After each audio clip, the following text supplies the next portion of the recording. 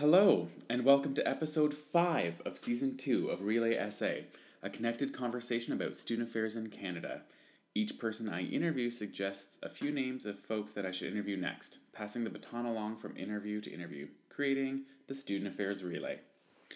This episode's interview began as a joke over Twitter, and I couldn't be more happy that it turned into the start of a brand new relay and this podcast's first ever couples interview.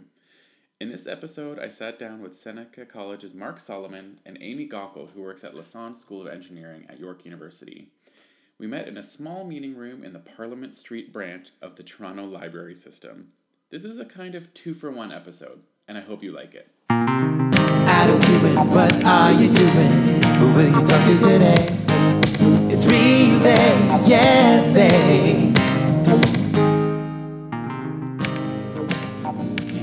We're live. Oh yeah, thanks for crinkling candy wrapper. Oh, this is gonna be awesome. Why don't we just start by introducing yourselves? Who wants to go first? You go first. I'm Amy Gockel. I'm the Assistant Dean Students in the School of Engineering at York University. And how do you pronounce the School of Engineering at York University? Lassonde. I always do like a dramatic Lassonde, like I make it somehow more European, But isn't it assistant to the dean?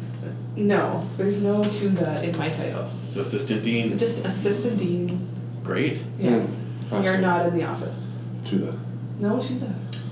And what is in your portfolio at the Lassonde School of Engineering at York University? Pretty much anything that touches students in the faculty. So I run our student center. Anything that touches students, right? Like goes. Should we have done this separately?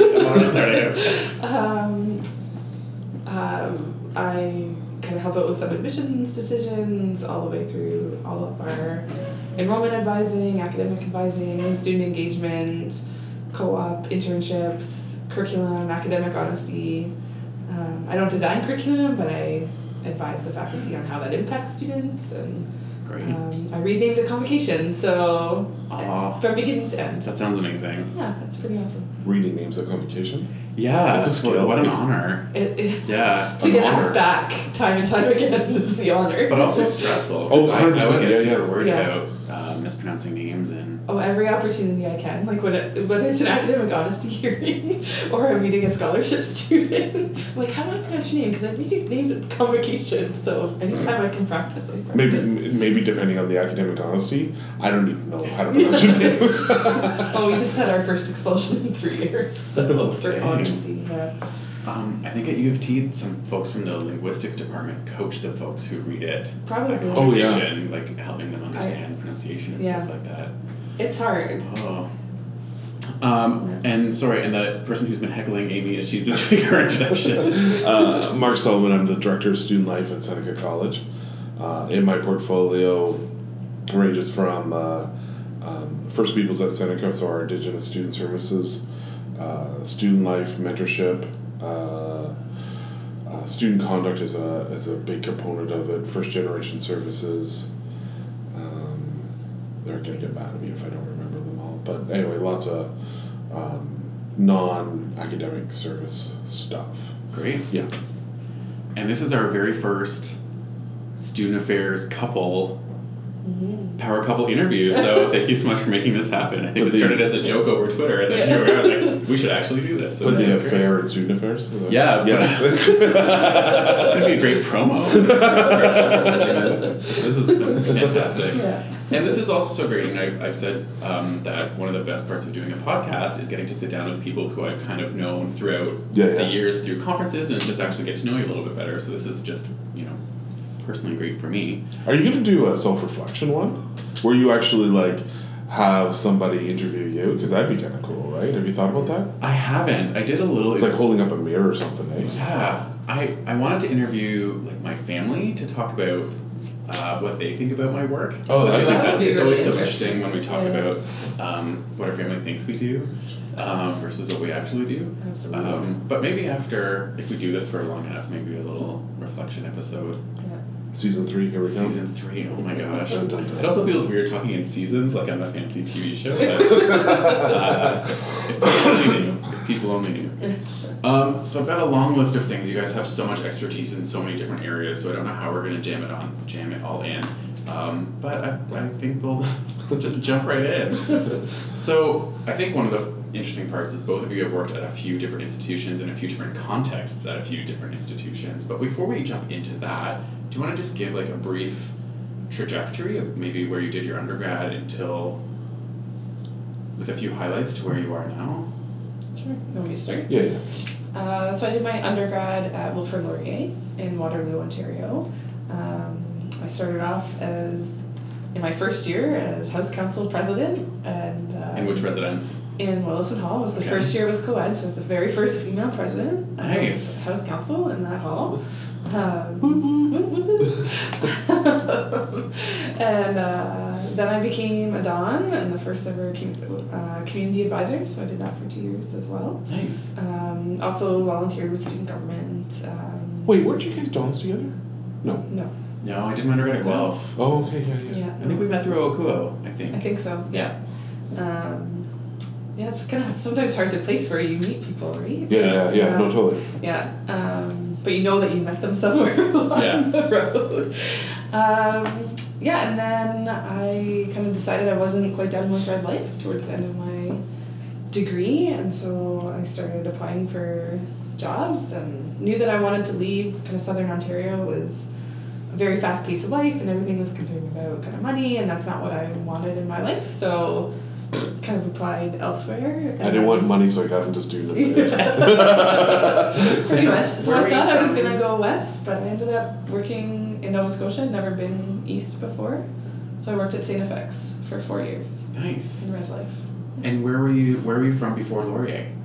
I grew up in a tiny, tiny little town. You blink and you miss it, about 100 kilometers northeast of Toronto, Okay. called Pontypool. Pontypool. There's no dentist there. There's No, there dentist. isn't. You have to drive to Millbrook. So if there's any dentists listening, Yeah, you yeah. want- Pontypool. You went to the vet. Amazing. Yeah, so. So when I went to Res Life to work at St. FX in I worked at St. Antigonish. FX for 4 years. Nice. Antigonish, Nova Scotia. Amazing. Yeah. Yeah, it was an amazing. It was an experience. Let's put it that way. I don't know how amazing it was. I loved Nova Scotia. It was a challenging institution to work at. Nobody had ever done that job for 4 years before. Okay. I don't think anybody's done it for 4 years since, because the conduct issues that you deal with are pretty crazy. Okay. The houses out there are like fraternities and sororities. They talk about Oh. brotherhood and sisterhood, and the alumni are very powerful. And sometimes your worst enemy was the president of the institution, who would drink in residence with students. Okay. So it's hard to enforce residence rules when the president is Sure. breaking them with your students. Oh gosh. So there are many people across this country that we've shared stories about our time working at St. FX. I charged a student with harassment, but made lots of great friends and lots of memories and spent some time at the beach. But then I was ready to move on after Right. 4 years Okay. and got a job at Seneca College as manager of first year student experience. And is that where you all connected, It or was. Okay. Yeah, so a little office little did I romance? know I was going to meet my future husband. Okay. At that job, yeah. Amazing. And then were you at Seneca until this? Yeah, I was gig there at for Laurent? almost 7 years. Oh wow. Okay. Yeah, so the job kind of transformed as I was there. People kept leaving, and then their jobs got divided, usually between Mark and I. Right. So our portfolios just continued to keep growing and growing. Then Seneca was the first college I worked at. I love colleges. Both my sisters and my brother went to college. So I was the only university Okay. of the 4 kids in my family. And it was interesting. And I worked on all 4 of the major campuses Okay. for Seneca. So it was we always struggled as a department of student services. What's the best way to manage? Mm-hmm. Do you manage the offices and everybody in those offices, even though your portfolio might be across all of the campuses? So management structures changed frequently while we were there. Yeah. So probably flexibility and like working in that matrixed environment with different people in different locations with Different evolving portfolios. Yeah. Oh boy. Yeah, so you learned a lot. Yeah. Yeah, so I wet my teeth in student affairs. I have 2 undergrads from Laurentian University in Native Studies and music, so, unemployable. And I was the first Indigenous student to be elected to their to student government. So I'm one of the very few people in student affairs that come through, not the res life, but through student government. Yeah. And so there's just a very, very few of us that do that. And I went to Lakehead, proud drop out of a Lakehead graduate program up there, and then went to work for Amnesty International for a bit and did a bunch of stuff with them around the time when they were releasing the Stolen Sisters report. Okay. And then went to Brock. I was their Aboriginal student advisor, and then became their student conduct and events officer, I believe they called it. I finished an MA there in social justice and went to Seneca as the manager of Aboriginal Student Services, but then that got morphed into manager of student life, and then went back to student conduct as the director, and then went now into my gig right now. Wow. Quick, see how fast I am, right? Right? Right to the point. Yeah. You got it. I got stuff going on. Well, Fast isn't always good. Come on now. this is amazing already. Well, and I guess my question is, because you've had experiences at colleges and universities in different locations, and now you're in a school at a large institution, so that has kind of a different context as well. Is there some observations that you would have based on some of the changes that you've made that you've learned about either like working with students or working in a different context? I think one thing we would probably both agree on is when we Mark started at Seneca just a few months before I did, and when they were both brand new positions, so massive amount of seniority. Made sure I wrote that card all the time. But I think people when we first got there would say college students are different than university students. They're different. Like you can't treat them the same. They don't respond the same way. They don't have the same level of maturity. And I think when we first started, we would both be like, students are students are students. Right. There's no difference between a university student and a college student. They're all the same. But in fact, they're not. We were wrong. We were wrong. Absolutely wrong. Oh, okay. They are really different. And working in the college environment, I think, is very challenging because you only have students for like 2 years. So, student development theory kind of works, but not really, because you have them for so little amount of time. Right. That they don't have time to mature, and their goals are very different, and they are different students. They're very vocational, oriented. Their goal is to get out and start working, right? And this is they're training for a job, right? Which is very different than a university education. So the students are different. That's one observation I think stands out for me. You trade one pilotship for a different pilotship when you move, right? So that whole concept of the grass is greener, right, is totally what it is, right? So you may want to move institutions, but I think sometimes it's a sobering thought of thinking about how good it is, right? So you might have your frustrations with whatever finance or HR at one institution, but then you move to another institution or even department, and now it's whatever your marketing department or whatever, right? Like you trade one aggravation for another aggravation, and so it's about what you're going to live with and who you're going to be. Yeah, and what you so can. Don't leave an institution chasing something that might not actually exist, right? Like hoping for a better environment or a different kind of administration. It's right. If you're going to leave and go to another institution or another job, you need to do it because that's the job that you want and it's the job that's going to fit you, and understand that there's going to be frustrations no matter what. Yeah, I met with some young professionals and they're like, oh, I can't stand the politics, I'm gonna move. I was like, well, politics everywhere. I don't know how to tell you. There's kind of a version of politics in everywhere you're gonna go. Well, didn't Darren say that like the politics in post-secondary, where that, you know, there's a great quote that that post-secondary politics are so cutthroat because there's so very little at stake. Oh, interesting. Yeah. Right? Like, I would say that's very true in the academic world. Yeah. Absolutely. There's a lot of folks who care deeply about an outcome and have a lot of time to invest in it. Yeah. In some cases. Yeah. They're 9 hours on campus. Yeah, and I think Darren mentioned this because I think his background's in like one of my degrees is in political science, and I feel like I use what I learned in my political science degree all the time as an administrator in post-secondary. Interesting. And was there a moment that you realized you could do this as a career or was it because you dipped into like the Amnesty and kind of the nonprofit advocacy world and then kind of returned? We went through the 90s, through the recession period, and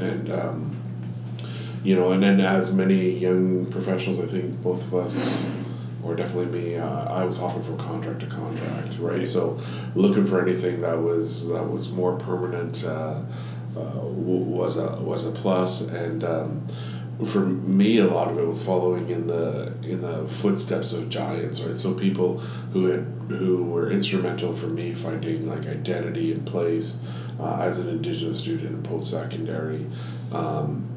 They were really interesting people who propped me up, and so much so that when I got to Seneca, I hired one of them that advised me when I was at Laurentian. Oh, okay. So like one of these very wonderful women who were my advisors now works for me. So it's an interesting thing, and like you say, when we were BSing before that, what do our parents think that we do, right? Yeah. Like my mom has given up, right? She's like, you do what now? And even explaining it to my daughter, like, you're the vice principal, you're the what now? And I'm like, it doesn't matter. Yeah. Right? Yeah. Yeah, I'm employed and I'm supporting you and we're good. Yeah. I think some of my extended family, they're just like, think I'm a professor. I'm like, Yeah. no, well. We get that from people we meet, like, in our community all the time. Yeah. Like, you tell and ask you where you work, and then they're like, oh, well, you're a teacher. It's like, no, I'm an administrator. Like, how do you explain, what do you do? I'm like, well, anything to do with students, right? Like, that's not teaching. And then in certain worlds, like saying you're an administrator is like a bad term. People spit on the floor, right? Yeah. So saying that, it's interesting. I've had this experience even dealing with faculty and stuff like that people somehow people say, like, Solomon's got some street cred, so it's just like, no, he's not that kind of administrator, right? Like, I'm just like, oh, okay, you're like, I'm the good administrator. Like, he's the dark one, right? Like, nowadays I find, like, I'll introduce myself as being from the Lausanne School of Engineering at York University, and people are like, oh, you're an engineer. No, I'm not a faculty member. Right? So yeah, that's always challenging. No iron ring. No iron ring for me. No, I'm not allowed in the ceremony.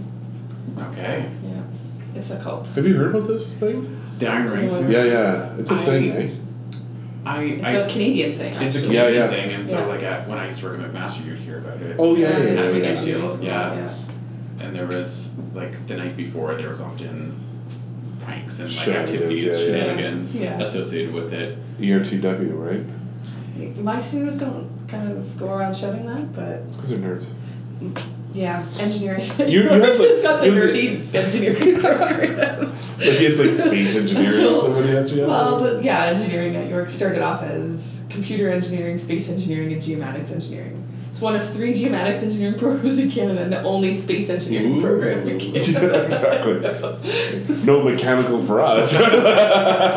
Those are blue collar engineers. Now that we're our own faculty, we have mechanical engineering. Oh, there you are. Brand new. Yeah. Does Seneca have a ring? Because I was like, you have the engineering, you have the St. Effect, the X-ring The ceremonies. You only X-ring. work in institutions with, like, elaborate ring ceremonies. Oh, that's That's a awesome. good question. No, Seneca doesn't have a ring. Okay. No. I put in my 7-year stint at an institution without a ring. Unless it's like a super secret one that no one knows about. Yeah.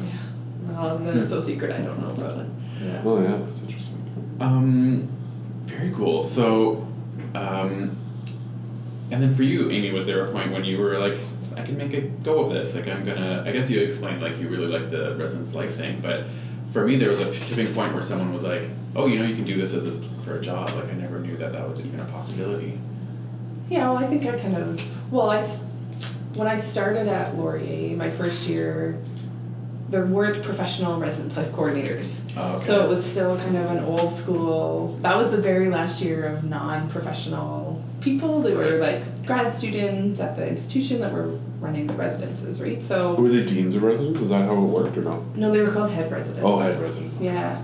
And so then my second year, my first year of being a Don, was the first year that they were kind of professionalized. Like the RLACs. Yeah, the RLACs were brought in. And so, I kind of saw that happen. It's a and transition. It sounds like a medical thing, eh?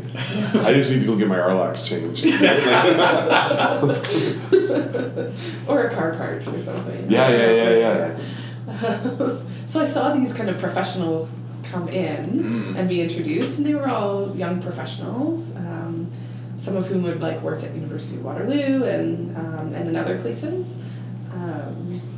And yeah, like when I was graduating, I was like, well, I'll see how this works out. I'm gonna like throw my hat in the ring, because my other degree was in international development studies. So I was like, if I don't get a job in res life, then I'll try and get a job at an NGO and go work overseas and maybe eventually work at the United Nations. Those grand idealistic dreams that you have as a undergrad that are quickly then OSAT comes along and crushes it. You're like, man, I have to start paying that back in 6 months.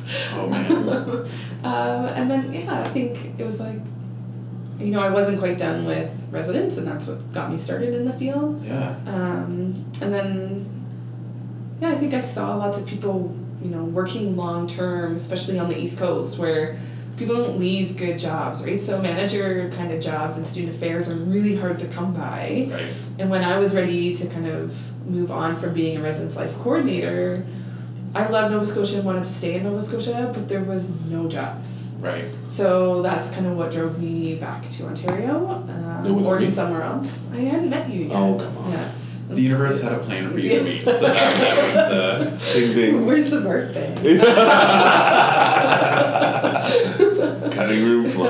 But like at Dalhousie, like there's people like at residence life coordinators there who like were married and had kids and lived in like these wonderful apartments at Dal, and you kind of saw working in, it's a very small student affairs community on the East Coast, so you kind of saw that people could have a full life in this world. So, yeah. It was Brad Clark for you, right? Was that? Mm-hmm. Brad Clark? Yeah, Brock. Yeah. Brock. I can't say that. It's a tongue twister. Brad Clark. So Brad and I worked together at Brock. Okay. For a couple of years, right? And that was just when his baby was coming along. I was dying to convince him to name his baby Tiki. Tiki Clark? Yeah, wouldn't that be great? That would be amazing. I know. It was a no-go. It was a no-go? Mark also tries to convince everybody he knows that regardless of sex, their name should be Mark. So. Oh, okay. It's C or K. Yeah. Yeah, either. It works. I think so.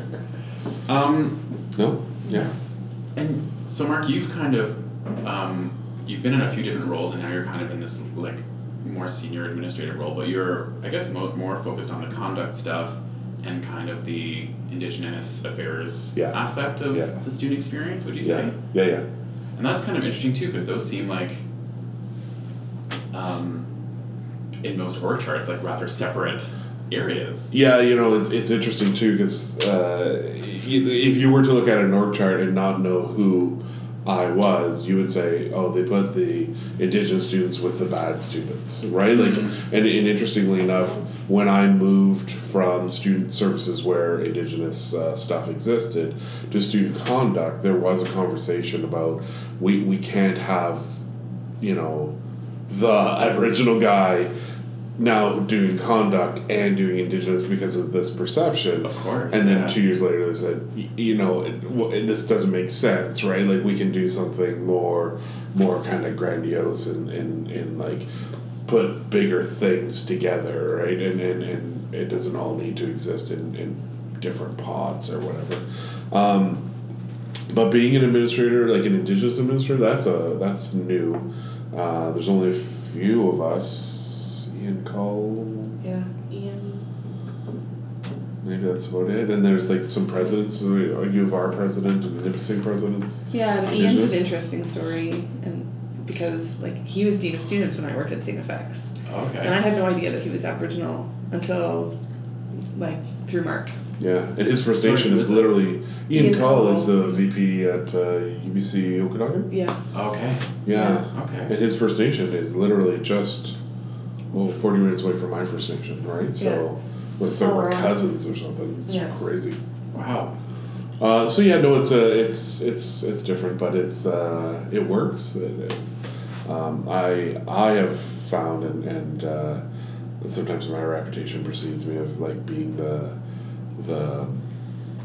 I don't know, the loudmouth or the jerk or something like that. But I love student conduct because you get to see like the really crazy stuff and the like the stuff. I think it's funny, right? Like what I see on a Tuesday, people are like, "Oh my god, I'm just like." Come to my office before 10 o'clock and then we'll see this in our security report, right? So I think it's funny. I'm a big fan of giving people second, third, fourth chances. As long as people aren't hurt and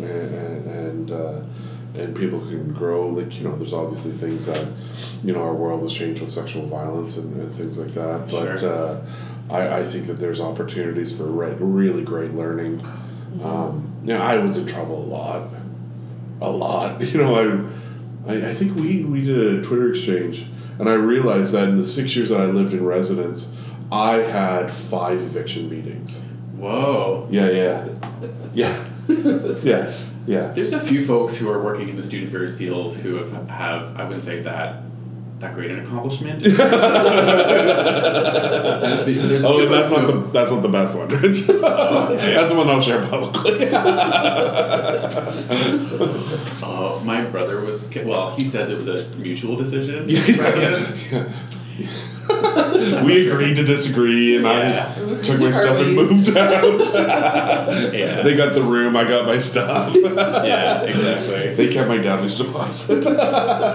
So you were like a high frequency visitor to these I was a frequent conduct flyer, meetings, yeah. frequent flyer to these kind of conduct meetings, and now you're the person who these folks are meeting with. Yeah, and I find it interesting because I think sometimes when we do student conduct and student affairs, we really focus on the good kids, right? That's, as far as I'm concerned, that's low hanging fruit. Right? Like, and you hear that, that 10-80-10 BS model, and, just focus on that top 10 and they'll all pull up.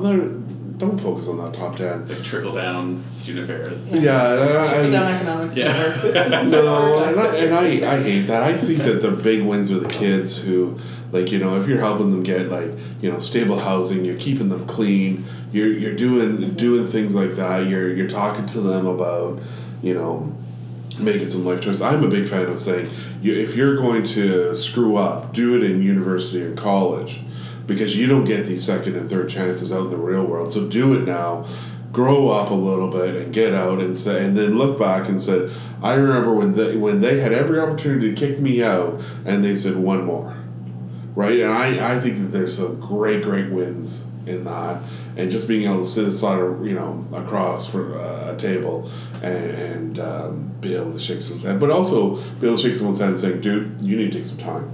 Right? Yeah. So go take your semester off. I will see you come back because I want you to come back. And help you come back when the time is right. Yeah. But come back when you need to and then leave. I'm not a big, read manuals and tell people that this is, the manual says you did X, so that results in Y. Mm-hmm. I hate that stuff. Conduct can't be black and white. Conduct is all about living in the gray, right? Like, it really is, and you have to be comfortable. You have to be comfortable there. And it's interesting, like, that your undergraduate career was so storied, because I think sometimes those make the best leaders, right? Some of my best RAs when I was in RLC were students who were on residence probation in their first year, because they just made some mistakes, and they're the ones who can relate the best to those students who are in trouble.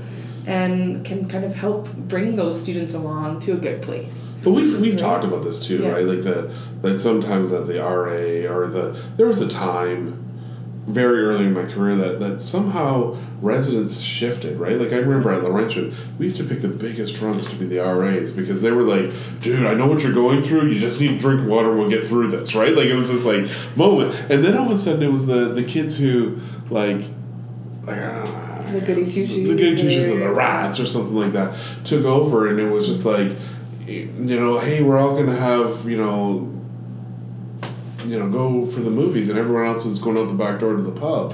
Right. And then when they were the first ones back saying, well, it's 2:00, and it's not being able to have, like, the ability to walk in and have a conversation saying, hey, guys, can you turn it down a little bit? Like, people are trying to sleep here. Yeah. Not the, here, and here's your ticket that you need to The manual do this. says I'm supposed to say the following to you. Yeah. Because it's, yeah. But isn't that a part of, like, even the work that we do with students, right? Like, that's it's not, and we can tell this about the kid who gets the scholarship or the kid who gets in trouble or the kid. Our work in student affairs isn't about that top 10% because they're taken care of, right? They got scholarships, they got opportunities. Yeah. And most part have the capital to kind of navigate. 100%, right? Like our gravy is that bottom 10%, right? If we keep that 10% in for retention purposes, we have made our salaries 100-fold, right? Like that's our gravy. Is that 10% in the bottom? If we keep them up, we're good. I think that's what that exists. And it's interesting. I see all these metrics about like Aboriginal and first gen and always in that bottom 10%, right. And they have the precarious funding with grants and stuff like that, right? Of course, so that's how much we care about you. That every year you have to apply for the money and that we might give it to you. Yeah. Yeah. That would be interesting to kind of draw those lines in some sort of formal document around. How there might be a mismatch in terms of where we're getting or seeing resources and some of the audiences that could really benefit from it. Absolutely. And the precariousness of it. Yeah. Dun, dun, dun. Dun, dun, dun. So, one of the things that had been highlighted was also this idea of like masculinity and masculinities in higher ed and in student affairs. And I was wondering where are you coming at that from? Like, what is your entry point to that conversation? And I don't know what it is.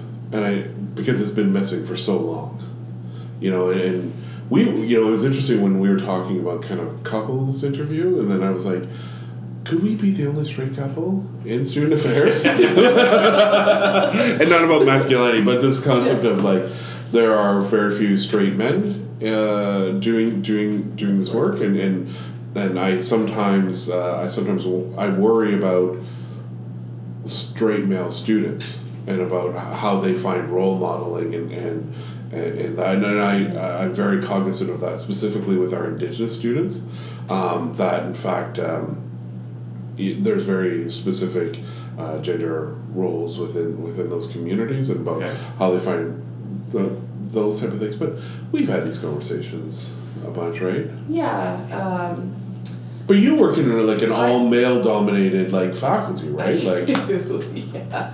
And like for me, this in my current role, I think was probably the first time that I've ever in my professional career experienced sexism, because our field is so dominated by women, and I worry about kind of opposite to my student population worry, which is trying to get more women into engineering and computer science.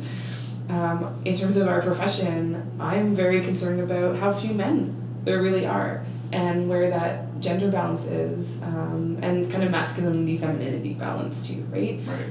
Because I see the dynamics in offices that I've managed. Sure. And when it's all women, it can be very challenging as a manager to balance people's needs and sensitivities and those kinds of things. And I think that's heightened when there isn't a balance, that masculine balance to the feminine.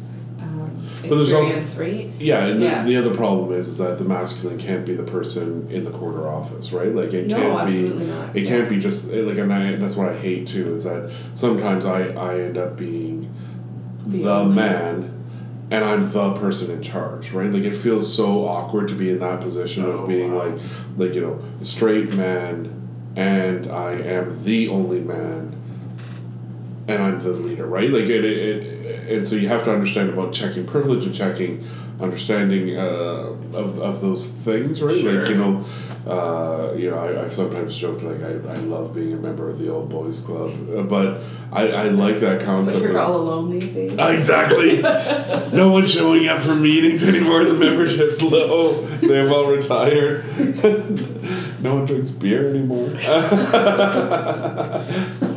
And like for me too, it's weird because like a lot of the things that Mark and I do in our personal time are often associated with very masculine things, right? So, I don't go to the spa. We throw axes, right? So we throw sharp objects at targets, or go hunting or go fishing, and that's very unusual. So even like that balance and kind of what you can share about your life outside of work too. And how that might challenge folks, their presumptions they might have. Absolutely. Yeah. Yeah. And so how is that playing out in a school of engineering, which has a reputation, or most engineering schools have a reputation of being male-dominated and pretty fixed in that kind of notion? Yeah, well, I mean, it's endemic to the field and to the profession, and it's a problem that the profession has kind of identified. There's not enough women. There's a huge gender imbalance in engineering and any science, Sure. for the most part. I mean, there's some variations depending on the field of engineering. So like civil engineering tends to have more women than mechanical engineering.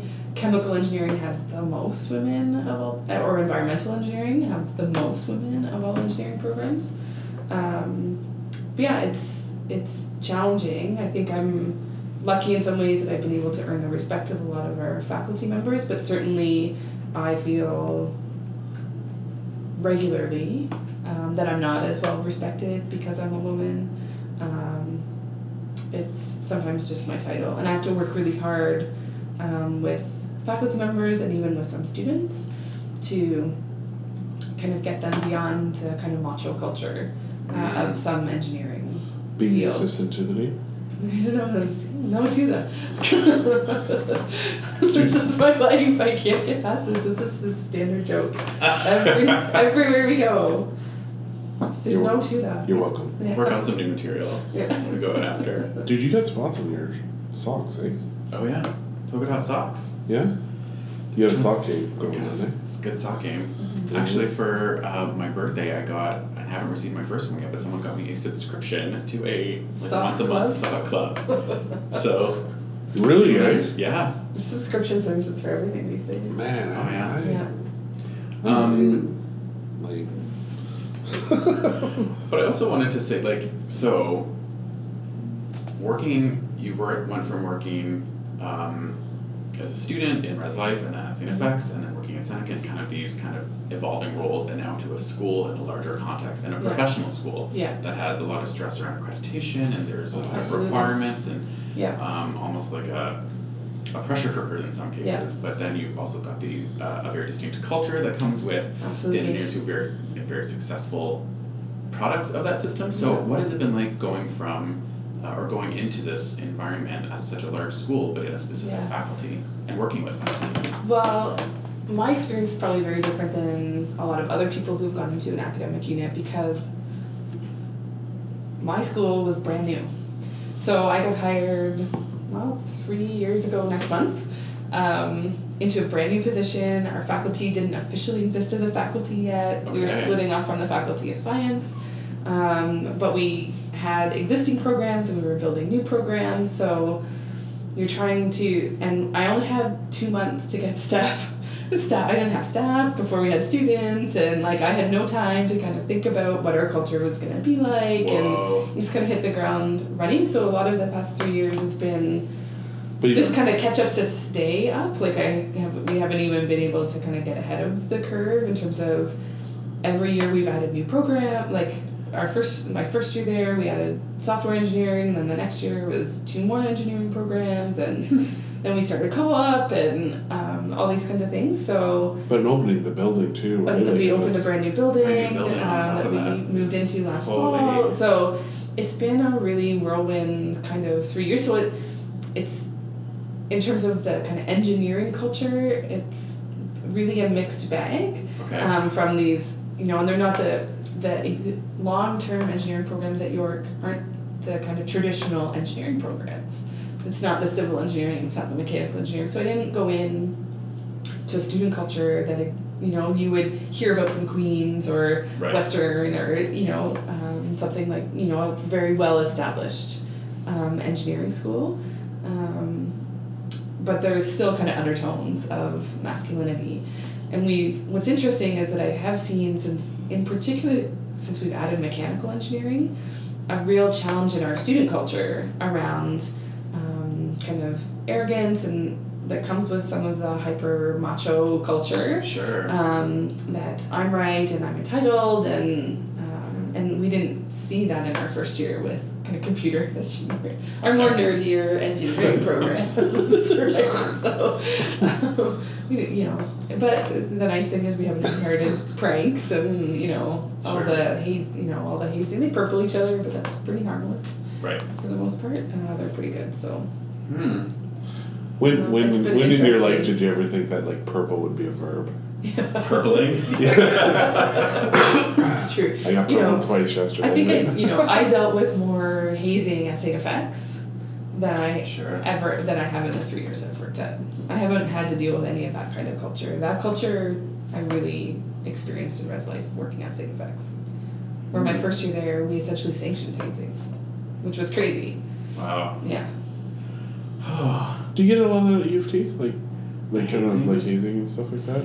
Because that's an old school, right? Like with old traditions. Yeah, there's a lot of traditions, and there are a lot of like formal traditions that happen in the various colleges and faculties, and they're very well maybe some hazing or hazing adjacent stuff that I just don't know about, or that it's very below the surface.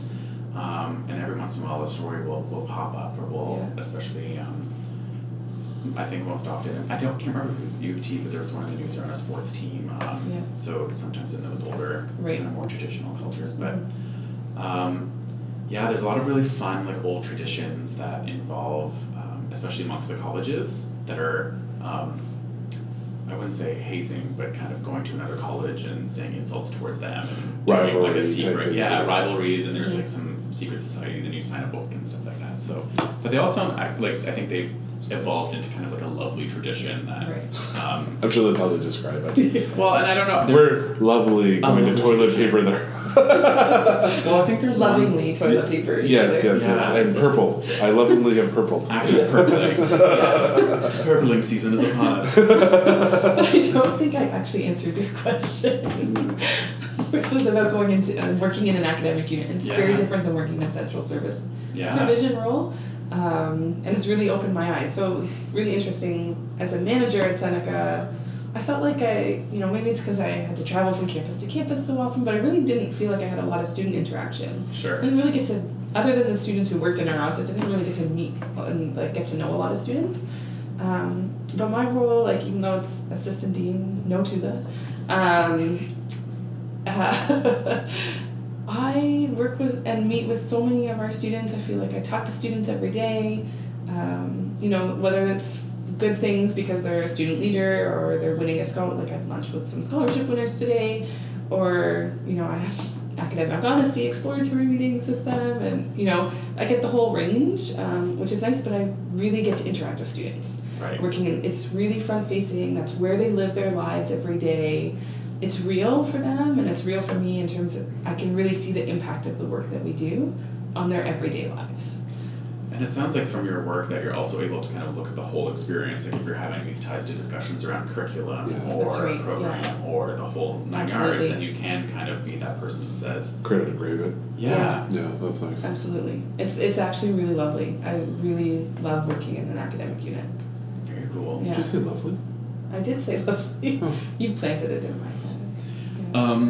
I feel like I just want to talk to you forever and ever, but I also feel like The bouncer's going to kick us out. Yeah, we're going to get kicked out of the library meeting room that we're currently in, located in the east end of Toronto. What? Near blocks from where Mark once lived.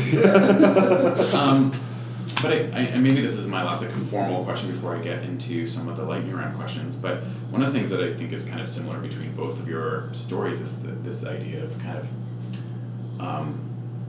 earning credibility. So you're speaking around, okay, so the Solomon guy is kind of this person I can trust, and it's not necessarily about the title, but kind of the trust that you can get certain things done and people can rely upon you for certain things, and kind of going into a new faculty and earning that credibility. So is there a strategy to that? Is there, like, how do you, if someone was asking you for advice, and how do I go about doing that in my own kind of sphere, in my own institution, what have you found to be successful ways of doing that? For me, I think, because so much of my career has been about starting something new. My role at Seneca was brand new. My role at York has been brand new. When I worked at St. FX, I was put in charge of building a first-year house. So there's a whole bunch of new things that I've built my career on. I think the real key is relationship building.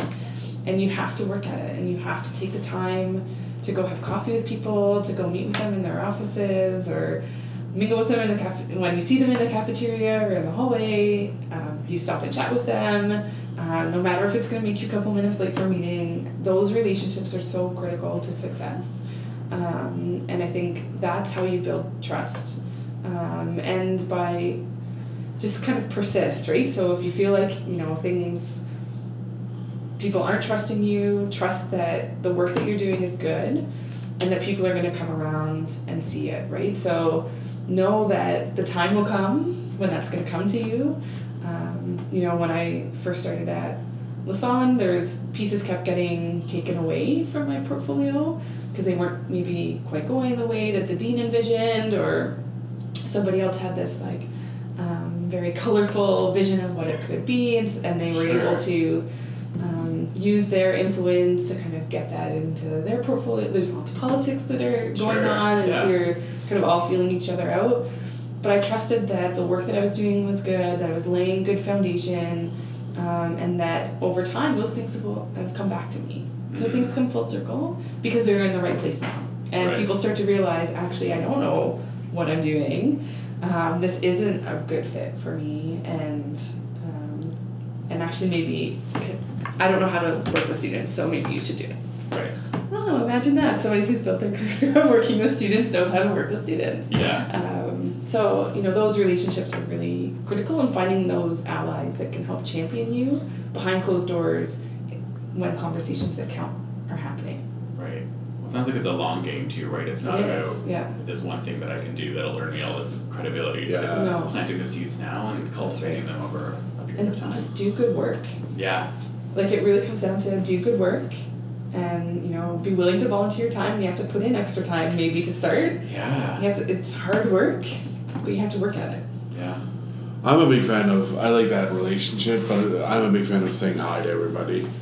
Like, you walk in and there's so often so many people nobody asks them, like, how your day is going, right? So the people that are cleaning our floors and the people that are doing that, I think it's about, why not?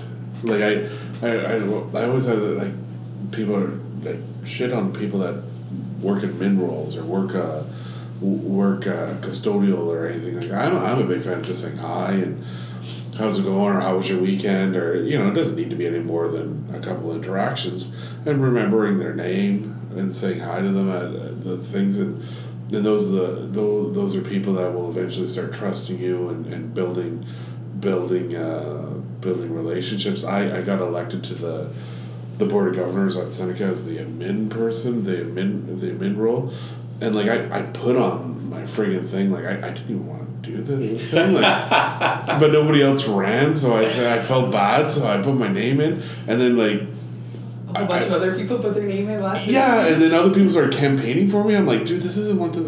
They're way more qualified than I ever will be, and like, so I actually put in my speech like, my mom thinks I'm the handsomest boy at Seneca, and like I still won. Like it was just, I'm like, okay, like, and I like super honored to represent those people, but knowing that it's about that relationship, and I'm a risk taker. I love going in there and totally gambling on something. I think that is like, I'm a big fan of big risk, big reward, and doing that once or twice a year, right? Like literally just like, hope this works out. Here we go, right? Like I revamped our leadership program at Seneca, and we went from 35 students to 1,500, right? Oh. And so making changes and ways of rethinking and spending time to take risks. Obviously not risks just for the sake of taking risk or change for the sake of change, but logical things like they work and talking to people, right? So sitting down and having a beer with somebody, at caucus, I find I spend so much more time sitting at the bar. Well, that probably could be a period right there, but sitting at the bar and BSing with people and saying, tell me about X, Y, and Z. Yeah. Amy and I were lucky enough to go to NASPA, and we were there with David and a whole bunch of Canadians. Are you going this year? No. Oh, I'm going for the first time. Oh, it's good. Yeah. But we were in New Orleans, and there's like 7,000 people, and I remember David came up to us, and we were having a pop, and he said, sometimes there's a critique of caucus being very cliquey. And I told him, I said this story. I said, we met this wonderful woman, Amy and I did. I think she was doing the genderless bathrooms, like the trans inclusive stuff. Like the LGBTQ committee for the conference. Yeah. And I walked over and I talked to this guy who did Veterans Affairs for students, right? So obviously a phenomenon that we don't have here in Canada, or we don't talk about it a lot. And I said, I met these wonderful people, but in a conference of 7,000 people, I will never see them again. Yeah. Right? And at least at caucus and other places, if I see somebody, and although it might be cliquey and sitting with the friends or whatever, I'd call that person over and I'd buy them a beer and say, tell me more about what you're doing, because I think it's cool. And even though I don't do Veterans Affairs, I can see how that relates to First Gen, to this group, to that group, to this whatever. And let's talk and share and BS. And then, I don't even need your card, because we're going to hook up on Twitter and we're going to BS a little bit and do that. Yeah. I love that about making those connections. And the caucus has fueled that, but all these other things have done that. So for me, it's about and it's not about getting your name out there. It's about meeting some people you can trust, that you value, you find value, and even introducing someone. And I think we don't say, you're doing good work to people a lot, right? Like we talk about gratitude a lot, but I don't think we actually even say to people, dude, I saw you present. Can you tell me just a little bit more? Like, why'd you do that? Yeah. Right? And then sit down and have those conversations where it's not a PowerPoint, it's not this and this and this. And, that's how I stole the idea with Drew Dudley, and we had some stuff with the leadership program, and it grew. And there's so many of those, wonderful opportunities where if you just sit down and say to people, dude, you're doing good stuff, right? How can we help each other? Tell me more. And I think it's really, for both of us, the success in the relationships is about being genuine. And kind of, you're going to totally want to barf, Mark, but being your authentic self, right? So it's a good thing. This is a podcast. You can't see what Mark's doing right now. But I think that's really critical to success. And I've not thought about this in this way before, but I think caucus could be perceived as cliquey or kind of, it's hard to get on the inside. And I can see that because it is such a cozy community. Yeah. So if you're new or you're trying to break in, but I also don't know anyone who has turned down an invitation for one of those conversations. Yeah. I think it's also a very generous community where I was like, can I podcast can I interview for my podcast, or can we talk about it? So I think everyone will say yes. Yeah. So I think it's just about sometimes putting out the ask. 100%. I've asked people constantly, like, hey, come for a beer with us, and if they're introverted or they're not, that's drinking's not the thing. Then then tomorrow we're gonna have a coffee and we're gonna talk about this, right? So I'm a big fan of, and there's so don't miss opportunities to say hi to somebody, right? Yeah. And that opportunity of just saying hi to somebody. I think sometimes, when somebody says hi to me and recognizes me, I feel so much better. So why not say that to somebody else when you're walking by and it's January 15th and you're still saying Happy New Year to somebody that you haven't seen, and see their face light up, going, oh shit, you remembered, right? I think those are things that. It's not about necessarily making people feel good, but it's about, remember, dude, I care about you, right? I care about, I heard your mom's sick. Right, so is everything going good? What's going on? Because we have those conversations, but and because it's not just about student affairs. Everything going good. You got any kids? How's your kids? What do you get for Christmas? And or do you celebrate Christmas or those type of things? Those are the relationships that we need to not miss, because we encourage them for our students. We're great, we're great practitioners of this. And teaching people how to do it, we don't do it very well, right? And that's a really good point. I have 100 more things I wanted to talk about, but I also know that we can do a part 2 in season 4. Yeah, we'll have to do it. We'll have to return because I want to. It would be the divorce episode. This is my longest life so far. That's what he wishes. I wanted to talk about, because Amy, I know you're on the caucus board currently doing kind of some policy stuff, so I wanted to delve into that a little bit more. And to Mark, I wanted to talk more about kind of the because I think especially the with caucus and a lot of our institutions looking to indigenize, I'm using air quotes, but in terms of providing more opportunities for students to learn about that, and given some of your experience as the first being a First People? Well, no. Is that what you're saying? Was it racist? Was it because I have a status card? I see you embarrassing. Why are you going red? I'm red. I was just mirroring the language. Great, so maybe we'll talk about that in the next. But I've got some, and I also wanted to talk more about axe throwing and your little free library, and there's so many things. So we'll have to do the part 2. But maybe I'll just get to some of these lightning round questions. I was worried about the lightning round because we did our homework, right? So we listened, right? So you prepared? But semi-prepared. But also, I started kind of thinking in my head, dude, if he does the newlywed game. Oh, right? I totally should have. And all of a sudden, I'm just you're gonna be oh, Amy said she likes this, and I'll be I don't know, I don't care. I'm bad. I've got a list. Okay. And let's see what we do. Some of them are new. Nicknames. Do you have any nicknames? No. No? John calls you the Gawkle Debacle. Oh, the Gawkler. The Gawkler? Sometimes. That's a good one. The Gawkle Debacle. The Gawkle Debacle is a phrase, not a nickname. That identifies a specific incident in time. Perfect. Mark, I just went by my last name for a long time. Solomon for a long time, yeah. Gotcha. What is your favorite place in the world? That's hard. For me, it's Eton. It's our hunt camp for my family. You get it by driving up to Sault Ste. Marie, and you gotta spend the night because you drove to Sault Ste. Marie, and then you drive about an hour and a half towards Wawa, and then 5 hours on a logging road. Which is only 5 hours because you stop and have beers along the way. Okay. If you don't stop on the way out, it's much faster. It's only 2 hours on the way out. Yeah. And everything's legal up in Eton. And then it's completely off the grid. There's no. It's solar, propane, and we're driving 4-wheelers around. You can sit there and you can watch the sunset and rise. Over all these Finger Lakes, you see moose and the stars are unbelievable. Yeah, it's just these moments of and we're not very urban people, so it's hard explaining this to urban people. They're well, how's the cell service?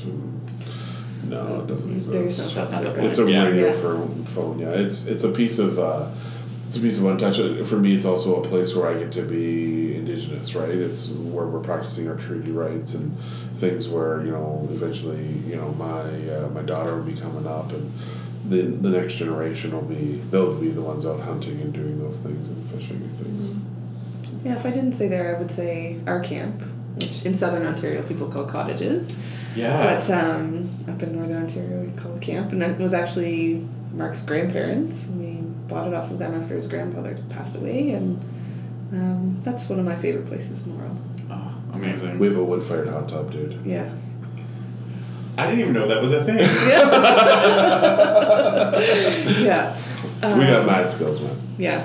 And for a while, up until probably 2 years ago, we had no cell phone reception there either. Oh. So it's pretty awesome. Yeah. There's something really amazing about not having cell phone reception. Mm-hmm. Yeah. Like, even if you wanted to, like, you couldn't. You don't even. That's super special. Yeah. It is, yeah. Yeah, protect those places. What is something that folks would be surprised to learn about you? I do embroidery. Not many people know that. But you also have that prison stint, too. No. Lies. All lies. No prison stint for me. No? No. Embroidery, that's awesome. It's a great talent. Mm-hmm. I don't know. Surprised to learn about you? I don't think anybody would be surprised to know that you go hunting. No. When they met you. Yeah. Skinny man trapped in Fat Man's Probably body. that you have a degree in music. I do have a degree in surprising music. to most Yeah. That's people. very cool. Yeah, jazz bass. Jazz bass. Yeah. And I just finished a second master's degree in That's right. education. Nice. Where'd you do that? At York, because Okay. it cost me $2 a course. It cost me more to park than to pay for these courses, because Amy... The wonderful benefits spousal benefits Oh, wow. of working at Yeah. More to York park than to University. take the class. Yeah, so it's 15 bones to take the class, and it's $20 to park on campus at night. Yeah. That's amazing. That's why it's so expensive to park there. They're not charging enough for the courses. As a community of professionals working in student affairs, what do we need more of and less of?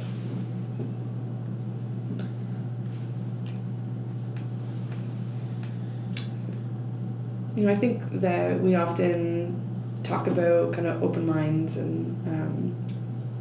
but I think we need to open our minds more. I think that we often talk and try and teach students about kind of inclusivity and kind of embracing diversity and do a good job kind of teaching about that.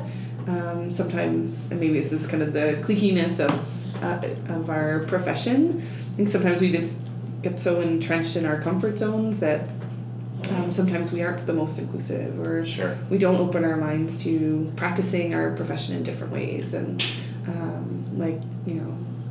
I think there's a lot to be said for practicing student affairs out of an academic unit. Yeah. But a lot of people would be very close to, no, there's no way that can happen. There, Right. we know better from a central university. We can serve students better. Well, I would, after my experience the past 3 years, I'd argue, actually, I think I can serve students better. Interesting.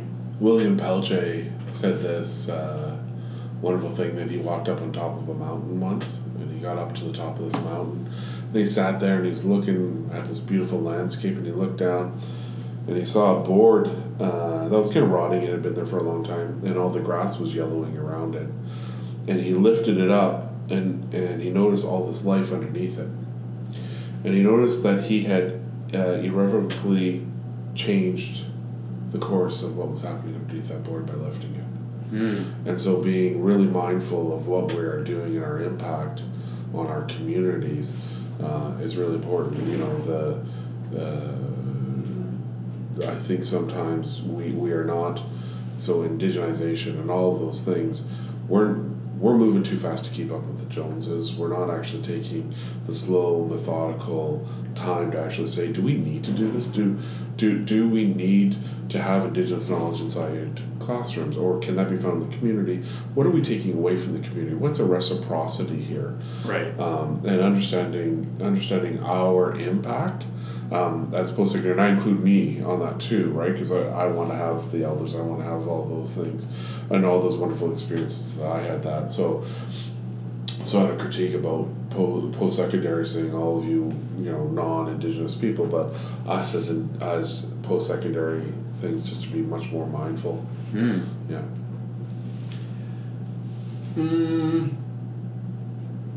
Okay, last one before we get... It's not very lightning, eh? I know. This like very Aboriginal. One time the moon went this way and the sun. Let's end on a whimsical one. I don't know about sports references, but one thing I do know is that when batters go up or people are they have a walk-up song, or is this just pitchers? I actually don't know what I'm talking about. But there's a walk-up song. We just talked about this. Do you have a walk-up song, or if you had to pick one, what would it be? I don't. I'm so terrible at this question. Or maybe, let's change this to a student affairs context. If you're going into, a conduct meeting or a committee meeting or something, what music would you want to play as you enter the room? It'd be the T.I. Rihanna song. We were just listening to that. Amazing. I can't follow that. Yeah. Mine was Wrecking Ball by Miley Cyrus. Nice. I can't say no. Yeah. Say no to that song. And then the last question But can is... you say no to the video, though? You know what? I don't think I've actually ever seen it. I've only ever seen the imitations of it. In a room. So I think in my In a room head I know for what it. it looked like, but it's just based on people's... Yeah. I think I saw a Barbie doll version of it or something on Facebook. Anyways. So the last question, as you know, is around, this is a relay, and you guys are the start of a new relay. So what kind of folks should I be speaking with next? Who might you refer me to? I think, we both talked about Ian Cole. Okay. And I think, out on the West Coast, he'd be a great person to talk to. Because he's also worked on the East Coast, too, and he's from Ontario, and... A senior leader. He's a very senior leader, And he's Indigenous. Yeah. And I think that I'm so fascinated around configurations of campuses and satellite, I'm using air quotes, satellite campuses or schools within campuses, and how we kind of... I think he's got a lot of really interesting insights that he can share. And, awesome. I'd be interested to hear his take on, as an Indigenous administrator with the John Furlong thing. And, poor UBC, I hate to say it, we used to say poor York, but now it's poor UBC. It's true. Taken out of the news, right? Yeah. So, and it's interesting being an administrator at a school that just can't get good media. Right. And Indigenous people are, flocking left, right, and center against A professor just resigned, I think. He resigned from the Sexual Assault Committee because of John Furlong. He's the only Indigenous person on the committee, Okay. And this is going to be the sappy part, but I wish we could go back in time and talk to Jim Delaney. Like that. If we talk about heroes and stuff like that of untold saints, like the guy who would call you up in a bar, right? I would sit there. My very first caucus conference is having Jim call me to the bar to sit and BS with him, right? But I also think about people maybe after, life after student affairs. Right. Marty William, because he's got a face for a podcast. Body to suit it as well. Yeah. Make sure he wears pants, because that's something you just don't want to see. Yeah. I see him every year at Hillside. Yeah, because he volunteers. Yeah, he's on the board. Yeah, he does. Yeah. Or like Drew or Hamza Khan or something like that. People I also think about Peggy Patterson, who has always been on the academic side of the house, and I think has inspired a lot of us in this profession. And Rob Shea. Or Rob Shea. Yeah. He's the president of the International. Yeah. I can't remember the acronym. CC something. I don't know, but he doesn't really do the student affairs work anymore either, right? And he's also in an academic unit. Yeah. Kind of what that's like moving to that kind of point in your career as well. So there's lots of people that we could relay you onto. These are great. These are phenomenal. Is there any final anything that we wish we had the chance to talk about that we didn't before we wrap up? Well, I'm surprised at what we didn't talk about. Yeah. Which is what is it like to be a couple in student affairs? I know. I can't believe we didn't touch that. A full Oprah conversation around. Yeah. We'll have to save that for our next interview, for our part 2. Maybe over drinks. Over drinks. yeah, like let's figure out how we can do this in a bar, because like this meeting in the room library, This was shady library. We're gonna carve our names into this table Yeah. and we're gonna go have a beer. But dude, like, just and on the note that we were talking about, like, you should be thanked for doing something, doing this, right? Like it's super brave to kind of put yourself out there to interview and ask people, and then make the time to do it. And you know, we were talking about like technology and stuff like that. So you should be thanked about contributing to, you know, student affairs in the institution, in the discourse, and moving that along to a point where we are all butting at the bit to be the next person to have it, you know, baton. So you should feel very proud, and we feel very honored being here. Yeah. Well, thank you so much. Like I said, it's just a really good chance. Like, this has been such a delight. What were the words that will make Mark barf? Like, it's filling my heart with joy to have had this opportunity. Yeah. And okay, Anything maybe I'll kind stop of more there. sentimental. Yeah. I think we'll end it there. All right, thank you so much. Well, there you have it. That was so much fun, and there was so much more we could have spoken about. I cannot wait for round 2 with Amy and Mark. We went out for dinner after the interview, and trust me, these two have some amazing stories. I can't thank them enough for their time. Please connect with them. Twitter is probably your best bet. Mark's Twitter handle is @MarkJSolomon, MarkJSolomon, and Amy is at Amy Gaukel, AMYGAUKEL. If you have any ideas or feedback about the podcast, please feel free to get in touch with me. My Twitter handle is @AdamKewen, and don't forget to use the hashtag RelaySA to follow along with the discussion. I hope that you're getting your ideas ready for the Relay Essay Podcast Challenge, where I'm asking you to think about what kind of podcast you would want to make about student affairs in Canada. Who would you interview? What topics would be covered? Record your idea in a 1-minute voice note and send it my way. Once I get them, I will put them all together in a very special episode of Relay Essay that will feature all of you and your ideas. Try to get them into me by the end of March. Make sure to include your name. The Relay Essay theme music is written and performed by Adrian Ross. Thank you so much for listening. Bye for now.